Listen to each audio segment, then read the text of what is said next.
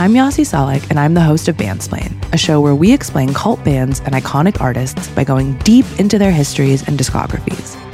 We're back with a brand new season at our brand new home, the Ringer Podcast Network, tackling a whole new batch of artists, from grunge gods to power pop pioneers to nu metal legends, and many, many more. Listen to new episodes every Thursday, only on Spotify. There's no better feeling than a personal win, and the State Farm Personal Price Plan can help you do just that. Talk to a State Farm agent today to learn how you can bundle and save with the Personal Price Plan. Like a good neighbor, State Farm is there. Prices are based on rating plans that vary by state. Coverage options are selected by the customer. Availability, amount of discounts and savings, and eligibility vary by state. I need support staff to clear the room. Stand up and walk. Now. Hello and welcome to The Watch. My name is Chris Ryan. I am an editor at TheRinger.com, and joining me in the studio, negotiating with tigers, it's Andy Greenwald! Gonna be a cool energy today. Let me tell you something about my day. Yeah. We're gonna talk a little bit about some new shows coming in 2024. We're also gonna do Slow Horses episode 3 and chat a little bit about an animated program that I watched on the Max station. You did it. Called Scavengers Reign. I didn't think you would do it. So we're going to talk about that. And then, so I have a bunch of stuff for you, Andy. I'm a little bit gamey today. Been up since 6 a.m. Oh. And also found out from Instagram that I've been doing breakfast wrong for a long time, apparently. And that my days have been starting with a glucose roller coaster. Yeah. And I don't know what to do about it. And then I thought I would come into work and talk about this. And then people would be like, nah, dog, don't worry about that. That's just Instagram lying to you. And I told Craig Horlbeck, who produces The Rewatchables and is on the Fantasy Football Show, I was like, yeah, man, I saw this Instagram reel about my breakfasts. And he was like, yeah, that's right. You fucked up. Well, what's your breakfast? What do you mean? I have a piece of toast with peanut butter, a little flake salt, a little Malden. That sounds nice. Sliced banana. Okay. Coffee. And apparently I'm going too sugary, too starchy in the morning. Oh, Big Soch says that you should be... Yeah. I saw this lady and she was just like, you should be having savory breakfasts. When you say you saw a lady, this was a consult? On Instagram. You know I was on IG last night. I was sending you some great reels. You have been so meta-pilled. For 2 years, you're like, I can't believe you're still on Facebook, you dork. Do you know what it is? I don't really need any of this stuff, you know? Correct. Correct. But I finally feel truly, my name is Chris, and I don't need Twitter anymore. And what I've replaced it with is long walks outdoors and time with your loved ones. Is jokes about Dom from Inception planning golf trips with his buddies on Instagram. I just feel like for me, the DM window on IG that's kind of like, it's like you going to the Comedy Store to work out something before the special. Yeah. You know, like you send me stuff and I'm like, oh, this came through on the dark web, essentially. Like this wasn't good enough for the main stage. This is like... I'm not going to copy it and go to our text thread and send it to you there, though. You mean like I would? Yeah. At 6 a.m. when I'm awake every day? Well, this is really... The shoe is on the other foot today because like usually you come in, you're like, I'm so tired. That's a good invitation. And then you monologue for 40 minutes of an hour-long podcast. And maybe everyone loves it. That's what I'll do today. Andy, do you want to get anything off your chest before we get into it? No, I just... Because we do have a little bit of a clock today. I understand. I just wanted to say that like traffic in LA is not good. I feel like that's not talked about a lot. Yeah, my guy is 30 minutes late today. It's one of those things like the weather where I feel like people aren't really talking about what it's like in LA, you know? But it's not great. I could go for hours about this topic. I think about it all the time. I just did go for an hour from not, really not that far away. You guys, Furiosa is here. That is not post-apocalyptic. That's just Los Angeles. Except instead of a blood bag, I just have some Trader Joe's peanut butter pretzels, which Craig Horlbeck thinks are disgusting, apparently. Wait, what are you supposed to eat in the morning? He started talking to me about macros. He started talking to me about like getting some eggs and maybe a piece of fruit. Okay, champ. You know what? Like he's still in the window where maybe he thinks he's going to live forever. And me and Craig and Bobby had talked about doing a podcast where I get swole and they talk me through it. Those are your boys? Your swole boys? Yeah. So I would subscribe to that. Because one thing I know, that's nice. Do you think that? I feel like. Well, because she came up with Craig and Bobby, so those are her homies.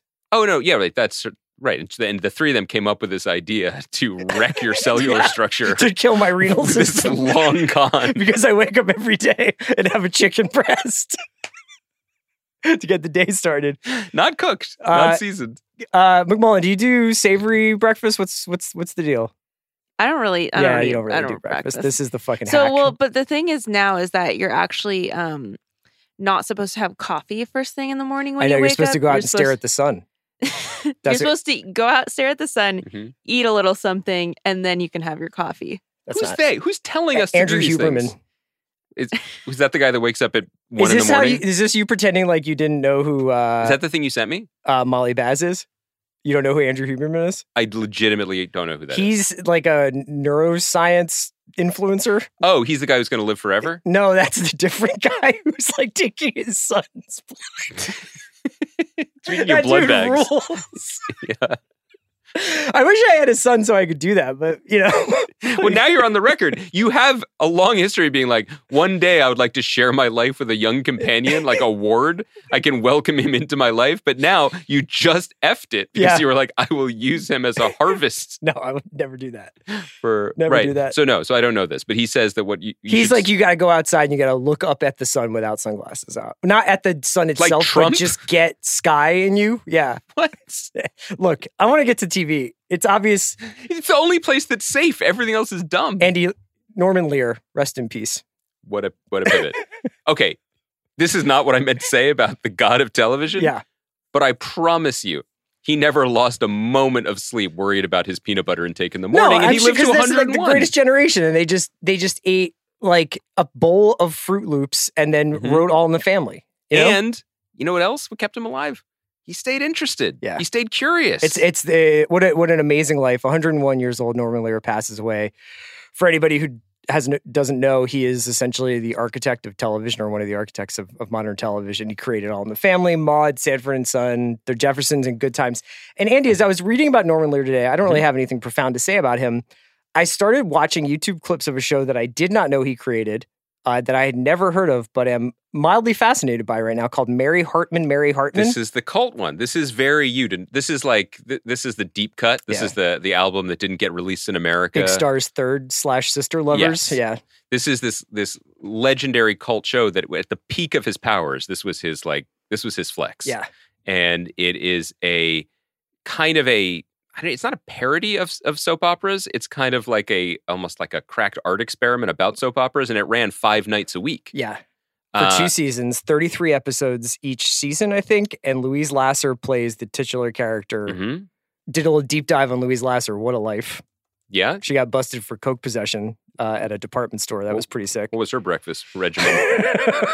Just a different... What were the macros? A different kind of flake in the morning, not the Malden? Is that what you're suggesting? And so it was this very meta television show that also dealt directly with a lot of like social issues that were going on in America at the time. So I wish that was on streaming. What a dream to have television on streaming. Also, because Norman Lear stayed relevant and stayed working, and did the One Day at a Time remake that was very, very good on Netflix.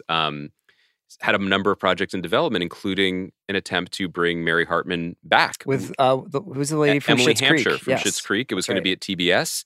TBS is no longer in the We Make Television business. No, they're in we have the 4th NCAA tournament game on Tuesday business. Honestly, there are worse businesses. Sure, but no, I mean, again, like. There are other places you guys can go to read. You should read the obituaries. A legendary move, by the way, whenever you live long enough to outlive your obituary writer. Oh, my God. I think there's still like 1 or 2 people my dad might have a byline on, but it's pretty crazy when that happened. That happened relatively recently. Yeah, your guy Kissinger. No, my dad did not read Kissinger's obit. I thought you meant like it happened recently that in the New York Times, the obituary writer has died. Yes, but like that happened with some famous actor passed away, and my dad had a byline in like 5 years ago. Your dad probably said some things about burying Kissinger. I feel like that's probably he was not a fan. Yeah. Okay. The point I wanted to make was about Norman Lear is that like there are very few people who within any medium just completely changed it. Yeah. And changed everything about what it could be. And I don't think that you could say that like a younger generation can't understand what All in the Family did, what kind of a bomb it was in popular culture, but we don't understand it. No. Because that show was premiered before we were born, and we sort of grew up with the halo effect of it. Yeah. It was on reruns. People talked about it. People have been trying to get back to that type of programming since that show. It was kind of, there were the shows you mentioned, The Jeffersons and Maude, that also were very, very funny, very, very popular. Topical envelope-pushing programs. And I don't feel like we've done that again. You know, I think we have topical programs, we have popular programs, we have funny things, but this idea of you can do all of it in the most... I wonder what you would consider the last Lear-esque show. Like, was it Roseanne?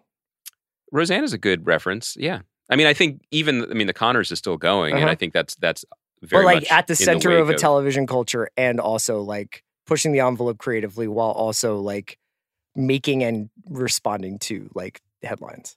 I think a big change is maybe 24. Well, for some people's political beliefs, yes. No, I mean the moment when TV went from Roseanne being the most popular show to all the most popular shows being about people living in New York City apartments, that was a shift in terms of. I mean, I'm not saying Seinfeld and Friends were bad for the culture. I'm just saying that was a different approach to what a popular mainstream show should be. Other popular mainstream shows, which we hope to watch in 2024. Pretty mainstream, because HBO put up its coming next year trailer yesterday, I believe it was, which finally gets to like we get back to what made us. You know, what made us a truly great television watching country is when HBO has 10 rock solid things to show us in a year. And now it's got 5 originals on Max. Yes. And so this is where we're at. Big takeaways here are obviously pushing True Detective Night Country, which is coming in January. They had clips of The Penguin, which stars Colin Farrell from that's a Max show. That's not an HBO show. Okay. But they're all in the same ad. Yes, I know. And they're all under the same corporate umbrella, which is really all I care about. This is definitely because of the lack of sleep. And also, we see a clip from The Regime starring Kate Winslet and Sympathizer. The Sympathizer starring Robert Downey Jr. But most importantly, yes, it's snowy in Industry Season 3, and I'm not talking about a baggie of King Charles. I'm talking about Kit Harington on that PJ with Marissa Abella. Industry's almost here. I can feel it. It's pretty exciting. Yeah. Look, my heart rate went up and my bank account got smaller. That's all I'm saying. I will say, people know we love the show. We love Mickey and Conrad. We love My Hollow. We love this project. We love all of it. I'm so excited to have the show back. You know how like this may sound like a flippant comment, but there are people in probably everyone's life who was like, oh, that person had a good COVID. Not an infection, but like a pretty good time somehow during a dark period. I feel like Industry had a good strike. I don't know anything about season 3 other than they got Kit Harington to be in it. HBO seems very excited about that because he is presented in this commercial like he's the lead of the show, which maybe he will be this season. But just generally, I feel like the industry's ability to stay in production during the writer and actor strikes, because being a UK-based show, gave it a leg up in terms of having a smooth production and I imagine post-production. They were able to stay in contact with all of the HBO people, I imagine, who were otherwise twiddling their thumbs waiting for their other things to get back into business. And this really felt, my sense is that we will feel Industry as a Sunday night HBO show, even figuratively, more in 2024 than we did for the first 2 seasons, where it was kind of like we loved it, and it was a good show for them to be in business with. It was at a lower price point, international, young cast, but it never felt like the next HBO show, at least from the HBO perspective. I got big feelings. I also think that it's just like, I think people have watched that. They've gone back and caught up with this series, and I think that this season I have really high expectations for. Also, I do have one major question for it, though. Can I say one last thing though about that? Like, also, what do we want out of TV shows historically is we want TV shows to make stars, not the other way around. Yeah. And it's cool Kit Harington is on it. J.D. Duplass did a great job last year, but like, Myha'la is a star. Marissa Bella is in the Amy Winehouse she's movie. playing Amy Winehouse in a huge biopic. So like, the show's coming. They're going to have to answer for whether or not Game of Thrones exists in the industry universe. Oh, it's a great call. I imagine they have thought this through. Mm-hmm. Industry seems to take place in a very similar world to ours. Well, but With Succession, slight differences. this has already been determined, right? That like industry exists in the Succession universe. What do you mean? I wasn't there a reference to the Roys or something, or were they? I feel like we debated this last year. I can't remember anything that happened last year. That's because you're eating the wrong breakfast. I think we like this is all. Craig remembers everything That's right. I've ever said to him. That's just my one red flag. Yeah, Kendall Roy and Succession exist in industry. But so HBO exists in the industry world, but Game of Thrones doesn't. They say Kendall Roy, which means that that industry is in the same fictional universe as Succession. Okay, We don't know if HBO exists in the Succession universe. it could be Max. And thank you. But in that universe, the David Milch show Money, starring Ian McShane, is the Sunday night show. You know, I was going to get carried away by talking about the HBO show Luck, right? But I'm just going to skip it because it would take us on a tangent. Because in the industry universe, horses are extinct because luck is real. Is that what you were going to say? No, it's just that Michael Mann has been doing a lot of Ferrari interviews, and then Vulture One, he gets asked about Luck, and he goes on to talk about how they were like industry standard for how they treated animal, and that like PETA tried to make an example out of them. Mm-hmm. I don't really have a comment on that. I just thought that was an amazing quote. His allegiances are right there in his last name. Do you think that we are, as a pod, are industry standard for animal cruelty? Which industry? Succession universe industry? I think, you know what? I actually do think we would have passed muster up until our conversation about lessons in chemistry. That's probably right. We murdered that dog. Right. That's right. A couple other things. Just actually one other thing before we get slow horses, and that is the teaser for Mr. and Mrs. Smith, which is coming in February on Amazon Prime and stars Donald Glover and Maya Erskine, who replaced Phoebe Waller-Bridge, who was originally sort of part of this. The internet made it so Donald Glover, Phoebe Waller-Bridge team up, remaking this. I would say favorite, like, you know, kind of a cult curiosity. It was a very successful 2005 movie. We just did it on Rewatchables with Brad Pitt and Angelina Jolie, but like, I don't know that anybody was like crying out for it to be. You did a Rewatchables with Brad and Angelina? No, we did. It was me and Amanda and Bill. You phrased that really interestingly. I am tired. So I want to say this. This teaser looks fucking awesome. Yeah. Another really good example of very creative thinking where the entire premise of Mr. and Mrs. Smith is based on the idea that they somehow don't know that the other is a hitman. Yes. An assassin. They seem to have dispensed with that mystery in this by saying that these two assassins are brought together by their work to be together. Yes. And to do a job. The Maya Erskine casting. How you feel about this? Is they nailed it. It seems great. Their chemistry seems great. The supporting cast, of which includes Sarah Paulson, Parker Posey, Paul Dano, Michaela Cole, and Sharon Horgan, and Ron Perlman. Pretty impressive.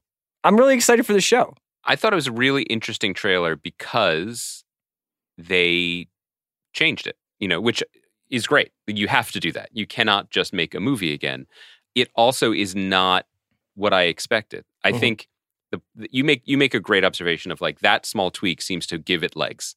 It suggests that Francesca Sloan, who adapted it and is show running it, and she'd worked with Donald Glover on Atlanta, understood just fundamentally like movies are not TV. Yeah. What is our interesting way into this to make it about the characters, not just about the spectacle of these 2 hours at the loudest points of their life? Like that makes a lot of sense. I think because of the original casting, I expected it to be more bantery. I expected it for whatever reason. This is not fair. I'm not saying I wanted this more. I thought it was going to be a little bit more intimate, smaller stakes. I did not expect all of the Lake Como of it. Yeah. I'm into that. A lot of Uzis. A lot of Uzis at Lake Como. Yeah.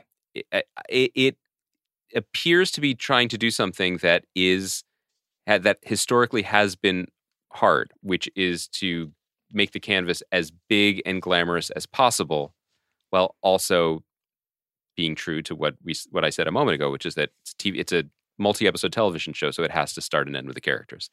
I was surprised by it. I'm looking forward to it. I think it's interesting. Do you get the sense, again, I don't know if this is good or bad, we're basing this off of a trailer, but when you announce a cast list like that, a guest star cast, it does suggest that there's a very strong case of the week element to it. Yeah. And that you're making a play for Parker Posey completists. Well, yeah, this should be added to her Criterion collection, as far as I'm concerned. It's going to help Bezos' bottom line. Do you ever, are you a Criterion Channel subscriber? Yeah. Kind of insulted that you just asked me that, but yes.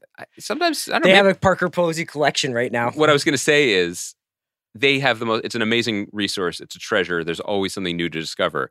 But the constants, no matter what month it is, there's always November Noir. And I'm like, how's that different than October Noir? Yeah. And there's always a Parker Posey collection. Yeah. They know their audience. I didn't know you really did these things in these streets. I thought you just said it all for the gram. You thought I was lying, but in truth, I was just watching Huberman reels. That's it. I've never seen Slow Horses. Or classics of cinema. Or industry. No. Yeah. Why don't we take a quick break, and when we come back, we're going to talk about what increasingly might be my favorite show of the year. This episode is brought to you by Mint Mobile. One thing you don't have to worry about cleaning up this spring season, your wireless bill. Just switch to Mint Mobile. It's easy, and right now they have unlimited talk, text, and data plans for $15 a month when you buy a 3-month plan. To get this new customer offer, go to mintmobile.com/watch. That's mintmobile.com/watch. $45 upfront payment required, equivalent to $15 a month for first 3-month plan only. Speed slower above 40 gigabytes on unlimited plan. Additional taxes, fees, and restrictions apply. See Mint Mobile for details.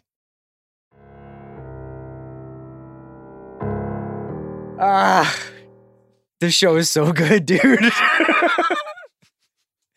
Slow Horses is so good. It's so good. I know that it's Thursday. It's been a long week. I don't feel at my peak articulate self. Mm-hmm. But I have a note here that just says, when you do the pod, say how good Slow Horses is. Do you write that to yourself? That's so sweet. It's like Memento. What else is written there? Is that written on your body? Yeah. Chris is now taking his shirt off. Andy, the third episode, I was wondering whether or not they were going to sustain this breakneck pace for this season, because I thought maybe it was like a 2-episode, we hit you with the just dazzle you, and then we lull you for a couple before we build back up. Nope. It's still thrilling. There's a couple of different things that I wanted to mention here, but just briefly, why don't you just tell me how you felt about the third episode? I didn't write a note to myself. I wrote a text to you, and I wrote, I think this is my favorite show. I think this is my number one show. Yeah. We're going to be doing our top 10 soon. I don't know if it really is. Also, the series won't be finished. The season won't be finished. So it's automatically disqualified from all discussion. I'm a completist. Yeah. I don't know if there's any show on television at the moment that is as successful as this show in terms of just not only hitting all of its marks, but exceeding them in every category in terms of production design, direction, writing, performance. It's all at a better than it even would need to be level, which is so nice. It's so dependable. It's so reliable. But I want to frame a conversation about this episode, which I adored. There hasn't been a moment that's rung false to me this year. There hasn't been a moment I haven't enjoyed. I continue to think, and I keep checking with you to see if I'm being crazy or if this is just hitting me in a certain way, that I like the season even more than the first two. There may be an element of just, it's cumulative. I've just spent enough time now in this world that I'm thrilled to be back in it. That's 100% true. You could, or someone else could make an argument, well, season 2 is better at X, Y, or Z. Maybe. Yeah. I'm loving this more than those. And I'm desperately sad when there isn't another one to immediately start. I want to talk about this episode through the perspective of my favorite actor in the world, Freddie Fox. Not to be confused with the gang star associate Bumpy Knuckles. Not to be confused with Daniel Day-Lewis. No, but, he's back. We won't spoil, but he might. Well, we're talking about the third episode, so we should spoil it. Okay, he probably won't be back again. Yes. His performance in this episode is so outstanding. Yeah. Because the character is playing a game and is performing. And the brio that he flashes while switching between the meek, defeated version and the king of the world, champagne swilling toff that he actually is so fantastic. Specifically that scene when River and Louisa walk into it's Chieftain, right? Is the private is security. The name of the private security company. And is greeted by what looks like the Leo Champagne Great Gatsby gif of just like a bunch of dudes swilling champers and laughing. Yeah. Is so beautifully and broadly done. And here's my word for it. It is joyful. Everything about that scene is just suffused with joy of like, we are putting on this show. We are having fun. We are, as Spider says in his ultimate moments, like, this is a game. The show understands that on such a molecular level. And it never steps on the stakes. Like, I feel for these people. I don't want them to get kidnapped, assassinated, arrested, whatever the case may be. It's okay for them to be headbutted. But like, this is a joyful exercise in television. And what's so wrong with that? Why do we get away from that? It's a really good point. It also, when the show does things that I think I would be way more critical of a lesser show for doing, for instance, when they go to the character Sean Donovan, who's played by Sope Dirisu from Gangs of London, they go to his flat and he has two walls with a massive, essentially, domestic terrorism plot. I just want to say, the character should be called Sope Dirisu. Sean Donovan is not a good enough. No offense to all the Sean Donovans listening, or they're probably listening to Simmons, but like, it's not a name that is good enough for they're this listening character. To Bill when they aren't listening to Off the Pike. Yeah, exactly. That's right. Sorry, but yes, two conspiracy walls. That would be something in a less charming, less intelligent, less well executed show that I might be like, so you're telling me the mastermind of this counter op Tiger Team mission has left all of the information that you would need on walls of his flat that he has also abandoned and that you can easily break into. But I don't care. Very Stephen A. Smith, we don't care. But also, maybe that's also a false flag. Like, sure. We don't know. Like, it's absolutely true. That's part of the fun of this. The show is in on its own joke, and joke isn't the right word, but it's in on its own bit. You know, one character in this episode says, speaking about Jackson Lamb, about Gary Oldman's character, like, he seems to know everything. Mm-hmm. Yeah, that is essentially... Yeah, Gary Oldman's entire gig is walking up and down lovely London streets, talking on a mobile phone and being like, I've figured out the plot of the show. Yeah, and I've done it 2 clicks ahead of you, you fool. Yeah. He says it more colorfully than I do. Have you noticed how... I've never heard people talk about a performance the way I hear people talk about Gary Oldman's body in this season of Slow Horses. Like, I've brought up the show to people, and they're like, yeah, it's good. Is that fucking real? Like, does he look like that? What has he done? I'm like, he seems happy. I will share 2 observations from my wife Island. One is that in Freddie Fox's final scene as Spiderweb, as he's mouthing off to Sean Donovan, my wife goes, is he going to get killed because he's being so extra with that guy? Yeah. And I was like, I don't know. He's a really popular character. And then they smashed his head into a fucking windshield. You didn't see it coming? I didn't. And then the other point that she made was, I could do without the farting. Oh, I was going to ask you about that. I could too, but I'm from a different generation. It's that, I get it. And I got it in the first season. Are you mostly concerned about his breakfast? Is that do you feel like Jackson Lamb? Should I start an Instagram persona where I try to transform myself into Jackson Lamb? Because you know how it'll be like some dude who's like, I'm 42 with 2 kids, but watch me get totally fucking chiseled. Yeah. What if I was like, I'm 46 with no kids, and now I'm bringing my Jackson Lamb hair? It's the anti-Craig and Bobby, just cut to them looking horrified. I know. I read in, I think it was like, it's GQ.com did this very long profile of the lead singer of Sum 41. Uh-huh. I read that at 6 a.m. when you weren't texting me, so whatever. You could have saved me from that, but... Where do you read this? Are you tending to your children while looking at your phone? Are you in bed reading Sum 41 profiles? I don't need to answer that. Okay. I don't... Okay. Look, they make it to school. Fat lip blasting out of the electric car. They make it to school. Uh-huh. I just want to say, though, in the article, he's just like... He looks like he's not in a Jackson Lamb era. He looks very fit, but he also looks like a guy who's been partying in rock bands for 25 years. Like, It does add up. It does add up. Yeah. That's all I'm saying. I also wanted to mention that this show now has completely figured out how to interpolate its serialized storytelling in this seamless way so that you can know who Ingrid is. You can remember what Judd did in the first season. But if you don't, yes, it does. You get a real picture that he's a prick and she's playing for her job. You know, like you don't need to know, oh, Ingrid was sort of working underneath Diana, and now she's above Diana. All that stuff, it doesn't matter. I also don't understand how, and Will Smith is the guy who's adapting the books and running the show. He's plying his craft at such a high level. I don't even know how to articulate this, but like every scene... You should have written yourself a note. I did, but I sent it to you, unfortunately. Every single scene, you know, when he pairs off the different characters, which he does wonderfully and constantly, so it's always rejuggling it and advances the larger story, but also accomplishes some business on the individual journeys of these characters, as well as laying track for the potential partnerships down the road. Friendship, romantic, adversarial, whatever. Every scene is accomplishing things on those three different lanes of the highway, if you will.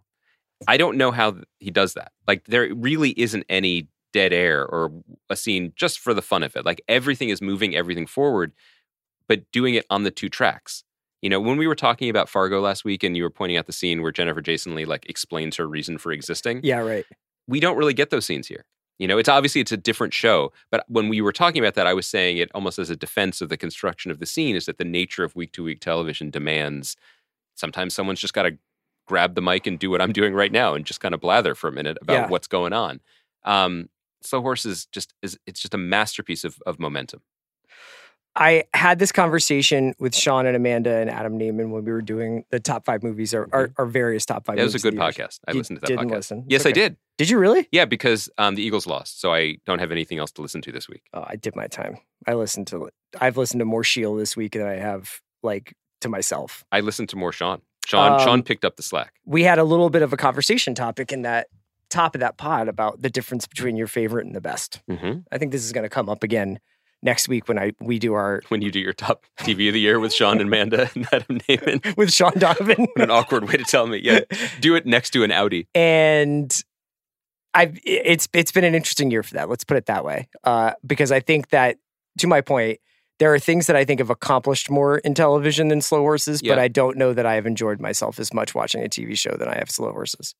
Yeah, and I think that we tie ourselves into knots sometimes trying to articulate the difference between the steady work of TV, providing us with a certain kind of entertainment and doing it very well, and the kind of comets of like artistic expression or just like a pocket in a streaming service's business affairs where they greenlit something that could never happen again but meant so much to us and it was worth making, and the dance between those things. And I see that coming again where I'm thinking about my top 10 and I feel like the top of class is very set and very clear as to what they're good at, and then what to do with Slow Horses, which so far does nothing wrong. I mean, like, what is the criticism of the show? That a bad guy puts stuff on the wall? The CD plot, which amounted to Marcus and Shirley breaking into Sean's apartment and Shirley locking herself in a loo so that she could do some ketamine. Off of a Elton John CD. Yeah. Like, make a show about that. Yeah. I guess industry did. Industry 100% did. But yeah, so how do you compare those things? I mean, often...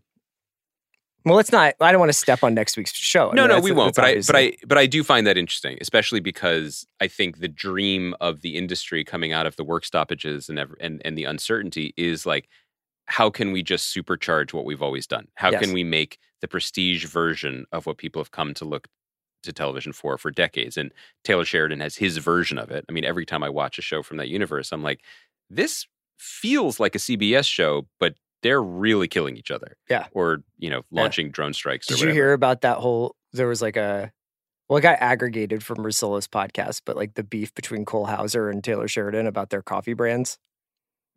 No, did you get a Google alert about this? Well, I get Russillo Google alerts and Cole Hauser Google alerts so that when they correspond, somebody just calls me. I get it. Was Cole Hauser like making a coffee brand and he was like, no, I just read that you shouldn't have coffee in the morning? So he reworked it to be a staring at the sun brand with like some granola. No, my favorite TV Pod's favorite producer, Kai McMullen, told me.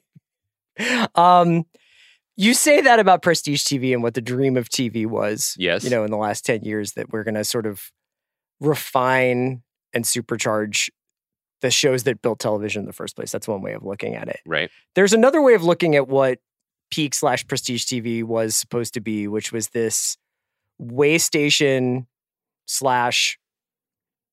exhibition space for like cool, weird new ideas that can never be made for movies because for whatever reason. And maybe that was a myth. I don't know. But Scavengers reign on Max is basically that. Mm-hmm. This is a show that, even though it is animated and as such, maybe not as much of a budgetary commitment from whoever, Warner Brothers, and it was originally sort of developed at Adult Swim as a short, and they've been working on it. When I say they, I mean Joseph Bennett and Charles Huttner, I believe. I'm sorry if I'm not pronouncing that right. Who created the show and have been working on it since like 2016, 2018, something like that. And it's an animated sci-fi show. I think it's like 10 or 12 episodes on Max. They're all up now. 12. And they're about 25 minutes each. And it's, I'm coming from a place of like honest, like put my hands up. Maybe this happens every day in adult animated, television, and I just don't watch it. But legitimately mind-blowing stuff. Yep. Like hypnotic, psychedelic, truly fucking weird sci-fi. And watching it, I was just like, I honestly cannot believe this found a home. And I'm so thankful that it did. And everybody I know who's seen it is like, this is legitimately incredible. But you're the one who's recommended this to me. So tell me, how did you hear about it, and why are we watching it? There's too much TV. I did not notice it. I get so many Cole Hauser alerts recently because of this coffee beef that I haven't really been keeping up on the adult animated space to the degree that I normally do. It was recommended to me by a friend who works in the industry. Henry texted me about it, and I was like, that does sound interesting. I'll check it out. And it's incredibly hard to describe. The best version of it I can give you is, remember a few years ago, listeners, I imagine Chris remembers, we did a book club about the book Annihilation by Jeff Vandermeer. Jeff came on the podcast, if I remember correctly. Yeah. Annihilation was later developed by Alex Garland into a movie of the same name. Natalie Portman. That's a wild movie. Lost classic, I would say. It's a wild book. And to me, this is Annihilation as adapted by Miyazaki, in that it is... And that's one of my faves. That's one of my faves right there. That guy, you love him. It is what's the opposite of an epic? It is a space show that is set planet bound. At the beginning of it, you see a passing reference to a freighter ship, the Demeter, that has gone missing. And is the Demeter, is that always Dracula's ship? Just out of curiosity? Is that one always Dracula's ship, or do you mean like, are there canonical other ships that Dracula floats around on? They just had The Last Voyage of the Demeter, and it's about Dracula. Hollywood. Big breakfast. And I haven't read Bram Stoker's novel, so I wasn't sure if the Demeter is his boat. You haven't read that book? Have you? Yeah. Well, not so much that you fucking remember the ship he's on. Well, I don't need to, because Hollywood reminded me. Okay. The Demeter has gone missing. We get some passing reference from some people who trying to Bram shame me. Bram shame, Jesus. Let's hope for their sake that they didn't survive. Some people did survive and have crash landed on this planet, Vesta. Yeah. And it is an absolute feast of surreality, this planet. Everything is alive, and everything is sort of shifting and living and moving and breathing and adapting. And we meet the survivors, the 3 survivors and 1 robot survivor, voiced by some people we enjoy in other things, like Sunita Mani, who's on Glow, Wunmi Musaku, who we've been begging to have a different Who's great in We Own This City. Let's put it is on Loki. Yeah. She does what she can on Loki. Yeah. Aaliyah Shawkat voices the robot she's from Arrested Development. She also plays Fiona, the other.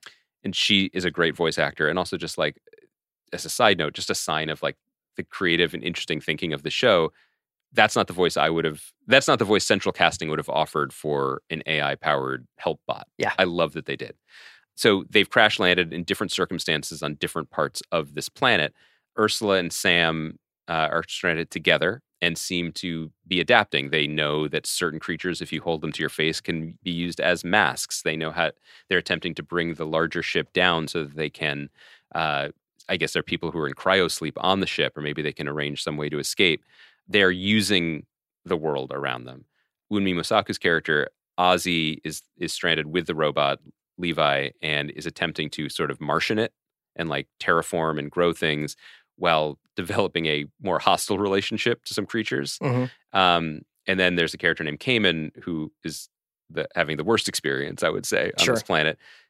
Begins stranded in his pod in a impossibly tall tree, and then falls under the thrall of a telepathic toad. Let's say. But also seems to be reflecting back onto that toad. Like his violent impulses seem to be influencing this like beings thing.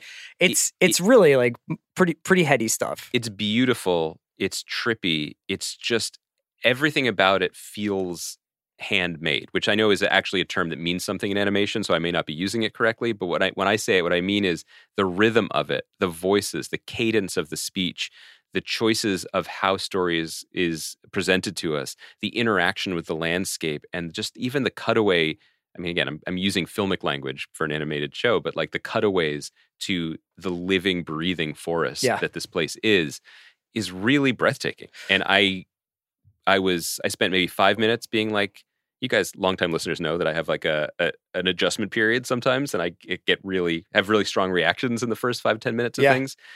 I was a little bit suspicious, and then I was so all in, I wanted to keep watching and keep watching and keep watching. Yeah, I watched like 4 episodes last night, I think. Look at Chris watching cartoons. And it kind of made me melancholy, if only because you so rarely see such imaginative works of sci-fi in live action anymore, because live action sci-fi has become so prohibitively expensive and also mainstream culture.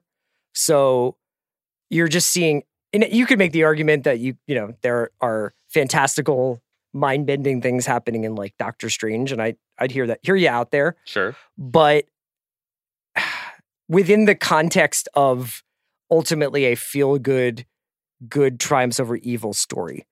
And this is not that. And I don't know what this is about. That's the thing is kind of like really exciting about watching this, is that it's sort of like watching like an aquarium for a really long time, where you start to lose yourself inside of like the light and the movement and the silence. I was watching the show last night, and every once in a while I would look at my phone and then I would look up and have no idea what was going on, because if you look away for a second, some new fauna or being kind of appears on screen. But I just kind of allowed it to sort of take hold in the living room for a while, and it was a really awesome experience. And we mentioned the adaptation of Annihilation, which I think is one of the most breathtakingly original sci-fi movies made in the last like century, possibly, of this century. And it made me a little bit sad that we've kind of consumed, or what's the word I'm looking for? That sci-fi has been subsumed so much by like the most popular of popular culture that it's like, well, we can't take any chances here. We can have space and spaceships, but we have to have lots of like cool one-liners and a battle. And ultimately, at the end, the good guys need to beat the bad guys. And that's not really what sci-fi is about. Yeah, and I think you could extend it even past the genre thing. I mean, this is such a remarkable work of imagination that it's impossible not to consider what you're saying, the flip side of it, which is the dearth of this kind of imagination in much of our storytelling. And this is, and I know that the tune heads are going to chime in to be like, well, this is why you guys should be checking out this stuff more. You're probably right. This is a place where this stuff can happen, where the same rules don't apply, budgetary or et cetera. Like, you can take these chances here.